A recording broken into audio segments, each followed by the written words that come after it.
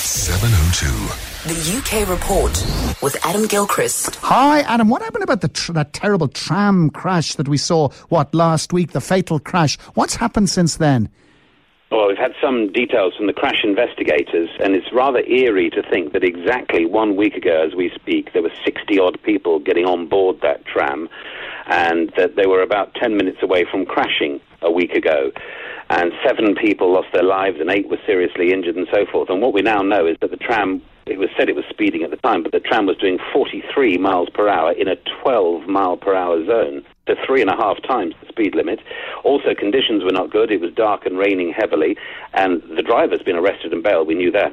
There's still this accusation that maybe he fell asleep or blacked out.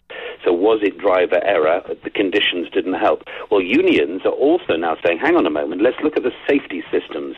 No automatic brakes. No working CCTV at the site, which should have happened.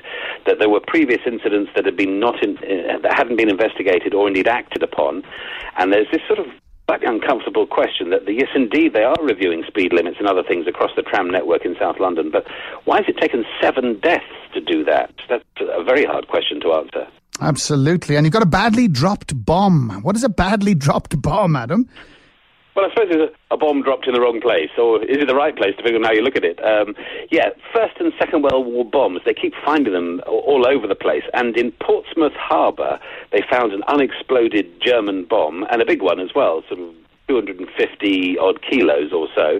The harbour is being dredged deeper to make room for the new Royal Navy aircraft carriers, so they're having a go at the seabed and scooping it all up, and lo and behold, they're finding stuff. This is actually the 3rd thing they've found in the space of a month.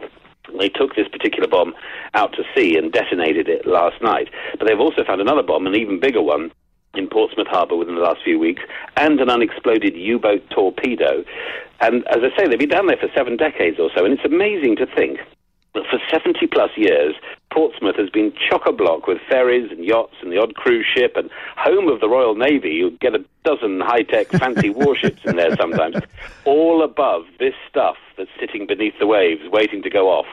Very uncomfortable thought, maybe for some. Absolutely. What else is down there? And how do you spot a cad? That's what, an ungentlemanly gentleman. That's the idea, is that I had no idea, but Country Life magazine is telling us that the cad is on the increase and we need to wage war on behalf of the proper gentleman. The cad as defined as a rotter, a bounder, a scoundrel, a stinker. Think Terry Thomas with a tash in an old British film. Actually, James Bond is probably a cad in many sorts of ways. So here's how you can spot a dastardly dandy.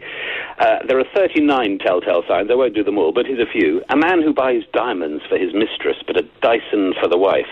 A man who waxes, drinks cocktails, brushes his hair a lot, wears tight trunks, doesn't wear socks, never apologises, buys petrol station flowers, and has 2 pictures of himself in the loo.